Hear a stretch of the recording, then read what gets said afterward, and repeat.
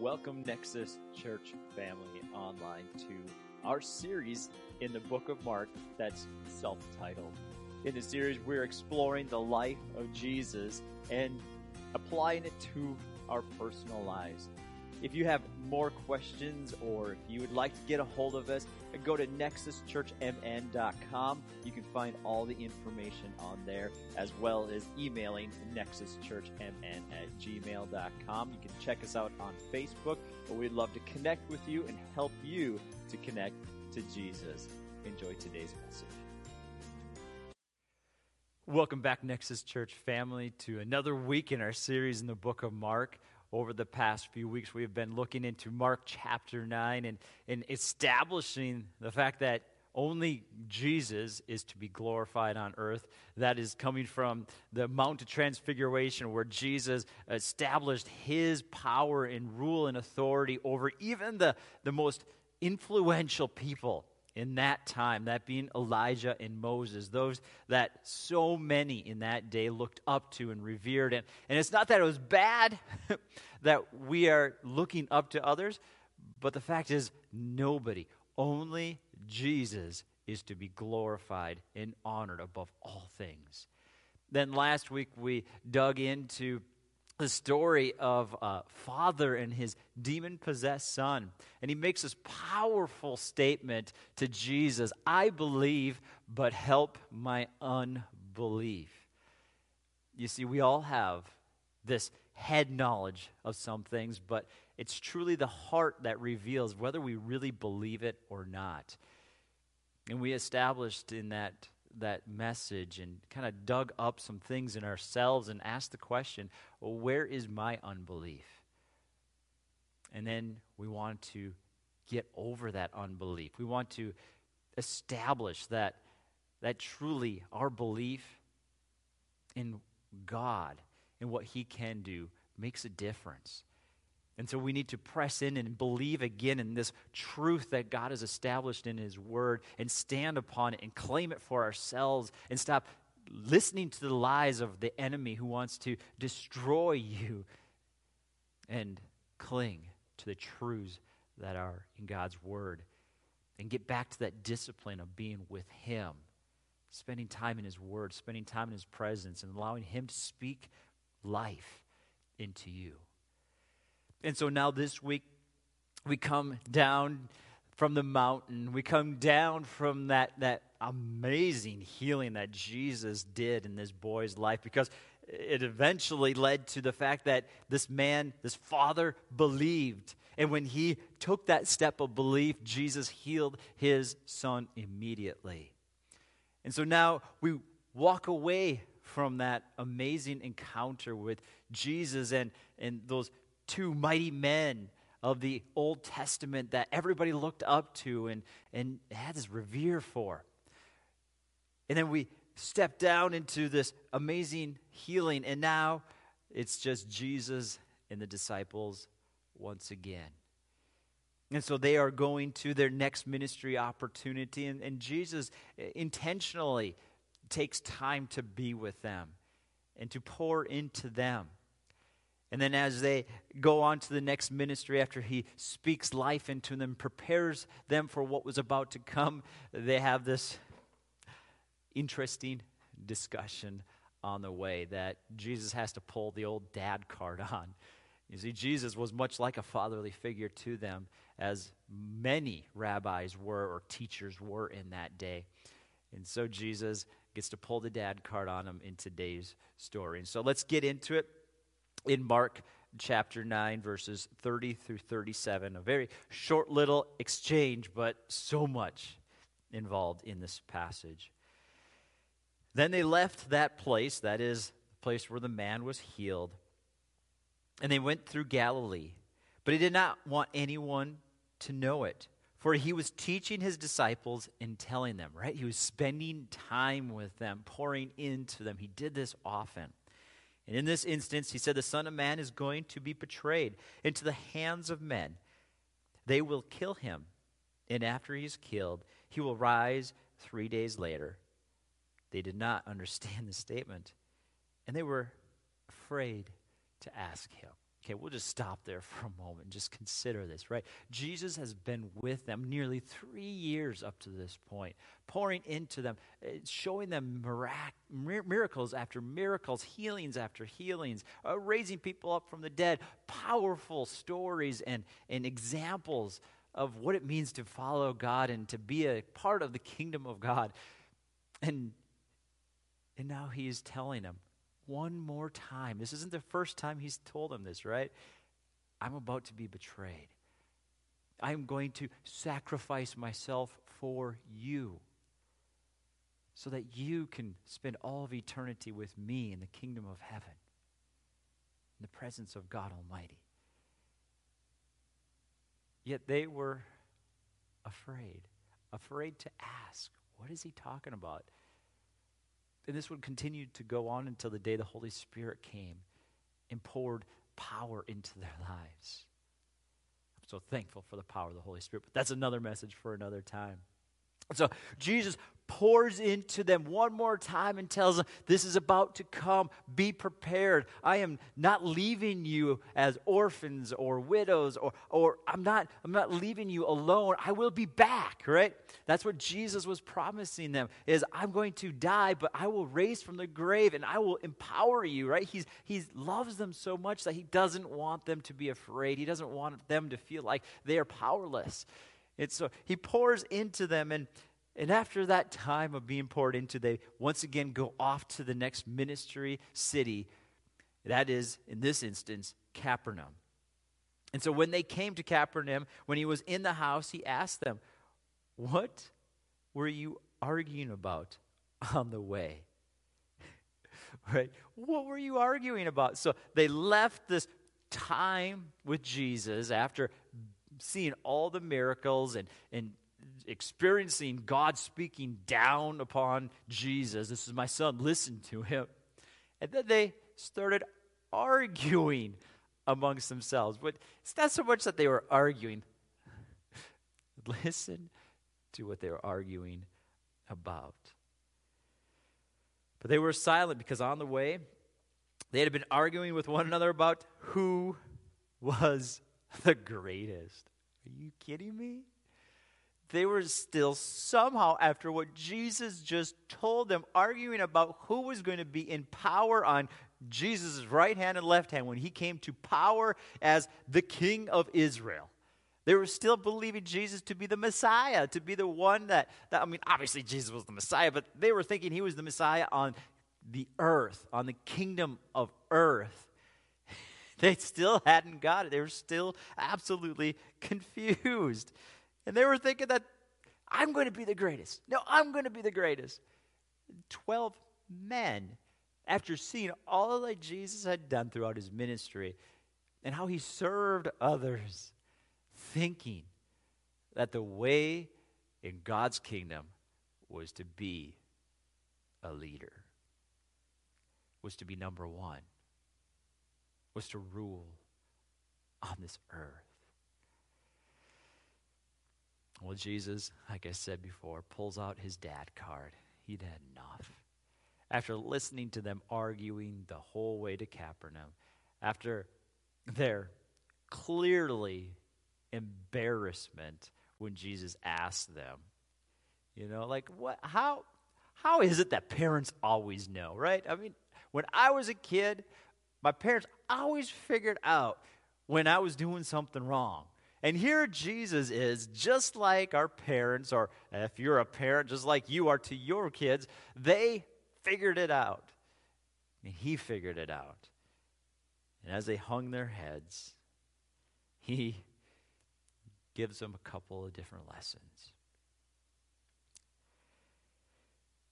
And so sitting down, he called the 12 and said to them, if anyone wants to be first, he must be last and a servant of all. Then he took a child, had him sit or stand among them, and taking him in his arms, he said to them, whoever welcomes one little child such as this, in my name, welcomes me. Whoever welcomes me does not welcome me, but him who sent me. So what's up with the arguing? I can the heart of Jesus. He just had to be broken. Like, guys, you still not get it? You haven't figured it out after I've lived this for you for 3 years. You still don't get it. Friends, this is for us as it was for the disciples.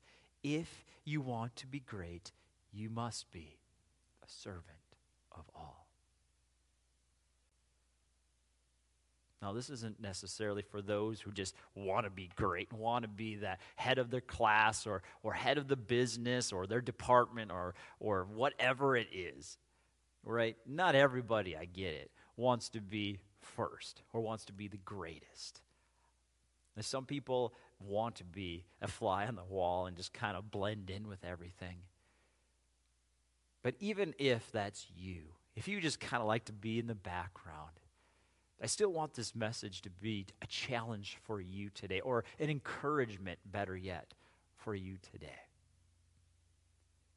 You see, to be great is a good thing.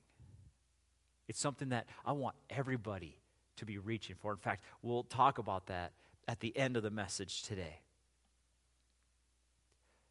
It's a good thing. I want to encourage you.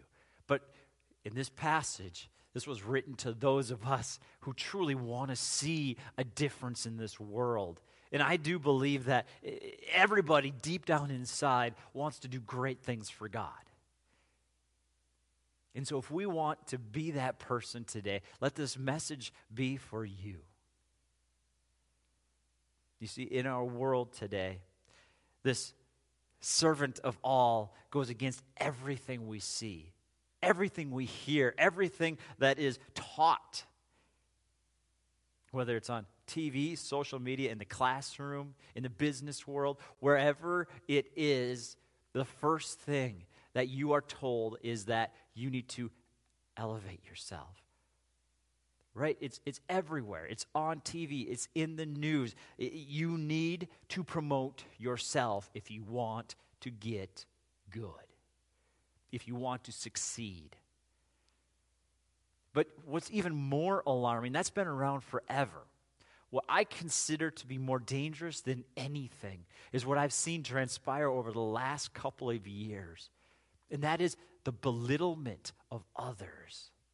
How influential people have been taking it upon themselves to absolutely destroy their opponents. I don't think you have to think too hard to know where I'm going with this. It's been in politics really, really a lot lately.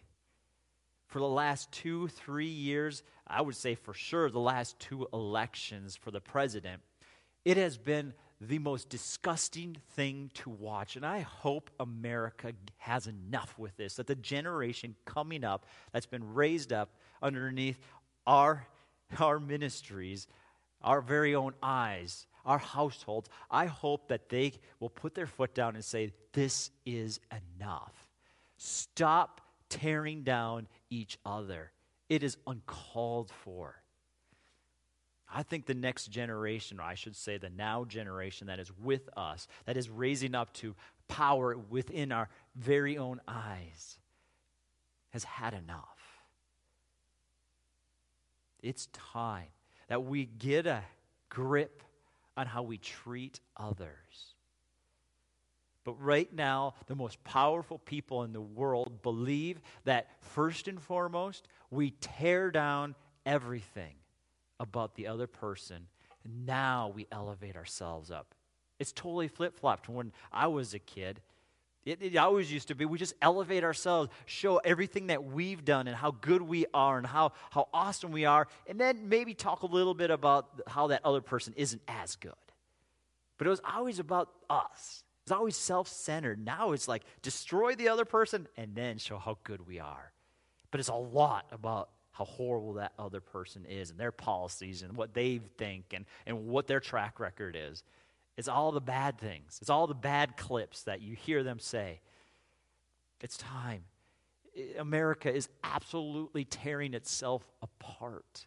And Jesus speaks right to that heart. I think what beats me up more than anything is when Christians get behind it. And when we support those candidates who do it, it's wrong. It's absolutely wrong. Even if I agree with their policy, I can absolutely disagree and highlight how improper that attitude is. I don't care if you're Christian or not. That's called being a human being, treating others with respect, honoring, dignity, caring for others. Now I realize we're all fallen, but I think there's enough of God in us, even us depraved souls who are still evil in some ways. I think there's enough God inside all of us, at least here on earth, to see that honor and dignity go a long ways and should be foremost in the public realm. Jesus hits it. You must be a servant of all. Servant. Caring for others. Not putting them down. Not self-promoting. Not belittling. We are to be a servant. Called to care for others. Love them. But not only are we called to serve others in this passage, that's what Jesus says. We must be a servant of all. That means that we come and we humbly care for those who are below us. But not only are we called to serve them, we're called to elevate them. We're to honor them. Right? That's what Jesus does when he welcomes the child, right? Because in that day, according to David Guzik, listen to how he put it. He said, children were regarded more as property than individuals in that day. It was understood that they were to be seen and not heard. And when Jesus welcomes in this child, and we'll actually read it in a couple more instances in the next coming sections that we cover this. We're going to take a break for Christmas, and then we'll come back again in the new year, and we'll see this happen twice more, where Jesus touches those children, and everybody around him says, no, get away. Stop bothering our teacher. He's too good for you. Get away. But Jesus welcomes them. He says, you are to welcome them. You are to actually see them. And not just serve them, but to elevate them, to put them in a proper place of honor and dignity and respect. You see, Jesus was highlighting what's already understood scripturally. And it's throughout scriptures. We get it in James 1:27. Where James, Jesus' half-brother, says, religion that is pure and undefiled before God the Father is this, to visit orphans and widows in their affliction. Right? The lowest, right? Orphans and widows, those who are left alone, don't have a parent, don't have a spouse, they're alone. Now, truly, orphans and widows in the New Testament time, if you dig into some of Paul's writings, are those who don't have other family members around. Like, these are true afflicted people. They're alone. We're called to love them. And we see this in Psalms 82:3, where we read, give justice to the weak and the fatherless, maintain the right of the afflicted and the destitute. Now, all this goes back to the book of Deuteronomy. And Moses writes this perfectly. This is directly from God, and I want to read it to you and understand that when God says this, this is the foundation for it. And so I'll hopefully establish that for you and then explain it a little bit. And so this is Deuteronomy 10, verses 12 through 21. So a little bit of a section. And now, Israel, what does the Lord your God ask of you except to fear the Lord your God by walking in all his ways, to love him and to worship the Lord your God with all your heart and all your soul?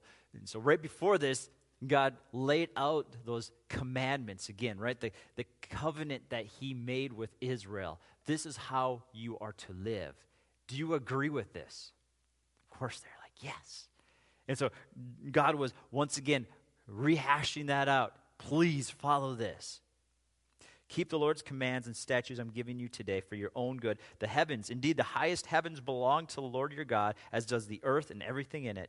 Yet the Lord had his heart set on your fathers and loved them. He chose their descendants after them. He chose you out of all the peoples as it is today. Therefore circumcise your hearts and don't be stiff-necked any longer.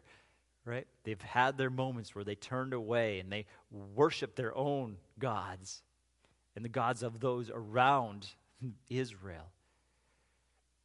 And so they had rejected God in the past. And God's like, don't do that. Stick to me.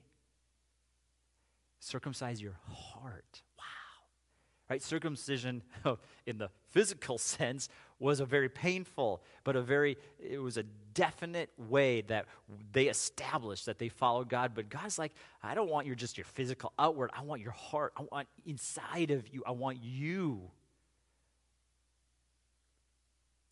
For the Lord your God is God of gods, the Lord of lords, the great and mighty and awe-inspiring God, showing no partiality and taking no bribe. He executes justice for the fatherless and the widows and loves the resident aliens, giving him food and clothing.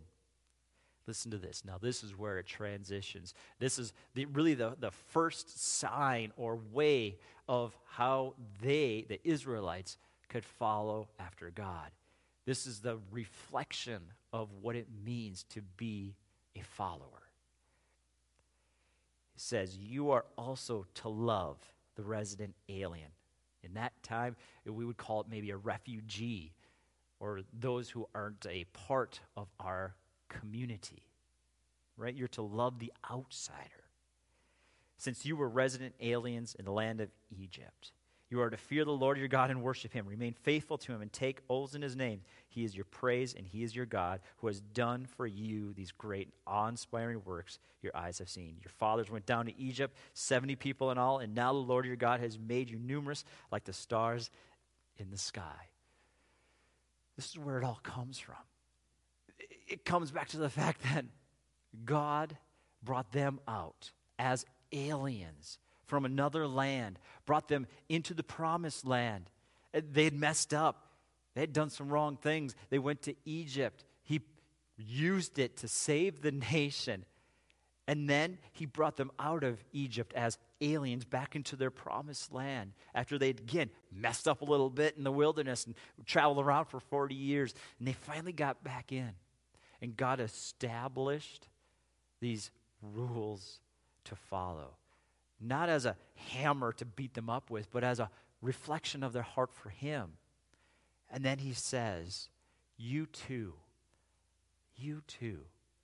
love those who are aliens, who are outsiders. Take care of those who have been made widows and orphans. We are called, friends, once again, to care for and elevate the least of these. If we want to make a difference in this world, it starts by caring for the least of these and elevating them, showing them that they matter to God. That's greatness. That's making a difference. And so today, as we kind of come and wrap this up, I want to ask you that question that I began with in regards to ambition. What is your ambition? So often we say ambition is a bad thing, or I don't have bad ambitions. I'm just whatever, you know? We have such differing views about ambitions, but really take a look at your own heart and ask that question. What really drives me? That's ambition. What's driving me? And so it's not that ambition is either bad or good. It's the heart behind it. It's what's driving you. I love how William Barclay put it. He said that this way. He said, it was not that Jesus abolished ambition, right? That is greatness. He didn't abolish it. He didn't say, don't fight to be great. Greatness is garbage. Greatness is of the devil. He didn't say that. He actually elevated it, right? As William said, rather he recreated and sublimated or channeled ambition, right? It wasn't that ambition is bad or trying to be great is bad. It's the heart behind it. He goes on to say, for the ambition to rule, he substituted the ambition to serve. For the ambition to have things done for us, he substituted the ambition to do things for others. That's so good. Ambition or greatness is a God thing. And I believe today with all my heart that it is something that we as Christians can redeem. We can be great for the right reasons. And I want to encourage you to do that today. And as we come to an end, I want to close with a passage from Micah 6, verses 1 through 8. And I know this is 6:8 is a very popular passage that many people quote in different ways and for different reasons, but I want to read everything leading up to 6:8 because it really establishes where God is looking, what we've established today, the heart. And so in Micah 6:1, it says, now listen to what the Lord is saying. Rise, plead your case before the mountains, and let the hills hear your complaints. Listen to the Lord's lawsuit, you mountains, and enduring foundations of the earth. Because the Lord has a case against his people, and he will argue it against Israel. My people, what have I done to you, or how have I wearied you? Testify against me. Indeed, I brought you up out of the land of Egypt and redeemed you from that place of slavery. I sent Moses, Aaron, Miriam ahead of you. My people, remember what King Balak in Moab proposed, what Balaam, son of Beor, answered him, and what happened from the acacia grove of Gilgal, so that you may acknowledge the Lord's righteous act.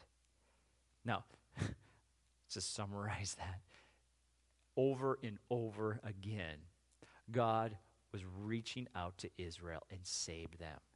There were so many opportunities where God could have just allowed Israel to be annihilated for the wickedness of their hearts, but he continued to have mercy on them, not giving them what they deserved. And so he was saying, what have I done to you, Israel? I've given you everything. I've continuously held back my wrath towards you because I'm a pure and perfect God, and you have misrepresented me to the nations of this earth that I called you to be a light to. What have you against me?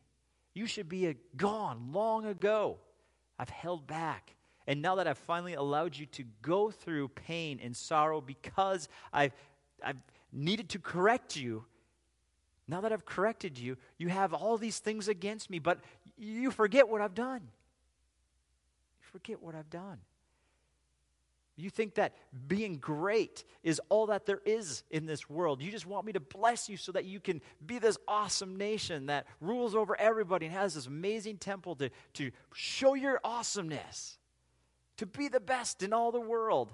You once had the greatest kingdom, but you let it get to your head. Your ambitions were wrong. Your ambitions were wrong. You thought it was all outward appearance. And then we come to verse 6 of Micah 6. What should I bring before the Lord when I come to bow before God on high? Should I come before him with burnt offerings, with year-old calves? Would the Lord be pleased with thousands of rams or with 10,000 streams of oil? Should I give my firstborn for my transgression, the offspring of my body in my own sin? Right? He's like, what can I do now? How do I make myself right with God? What is it that you're looking for? I give you it all. Is that what you want? And he says, mankind, he has told each of you what is good. And what does the Lord require of you? To act justly, to love faithfulness, and walk humbly with your God. See, to be great, we must become a servant like Jesus. We must walk humbly, do what's right, love what God loves, care for those who God cares for, elevate them, show them the love of Jesus. After all that Jesus did for the disciples, they still didn't get it. They're still arguing about who was going to be sitting at the head of the table when Jesus got to be the king of Israel. This continued on and on, and it still continues today in all of our hearts. This just isn't for the Israelites, it's for us. We fight the same battle. We fight the same battle, wanting to be great, even if we say we don't. We want to be recognized. We want people to say we're awesome. Great job. And that's natural. I'm not saying it's a bad thing. I'm saying fight for what's most important. Walk humbly.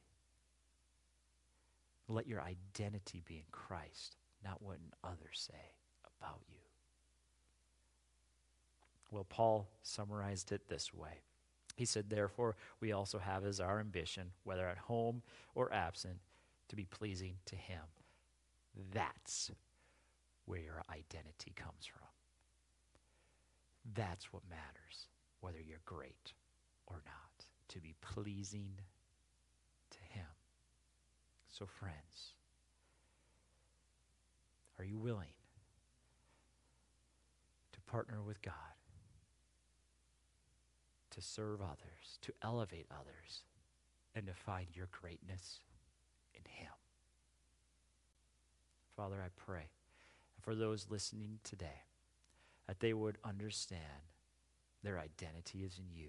Their greatness is in you. God, it is so hard to believe that, to really get that into our hearts.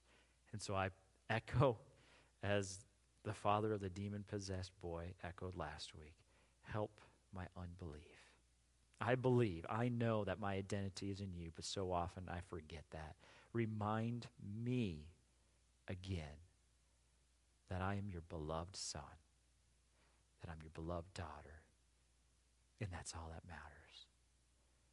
Father, I pray that for every person listening today. In Jesus' name, amen.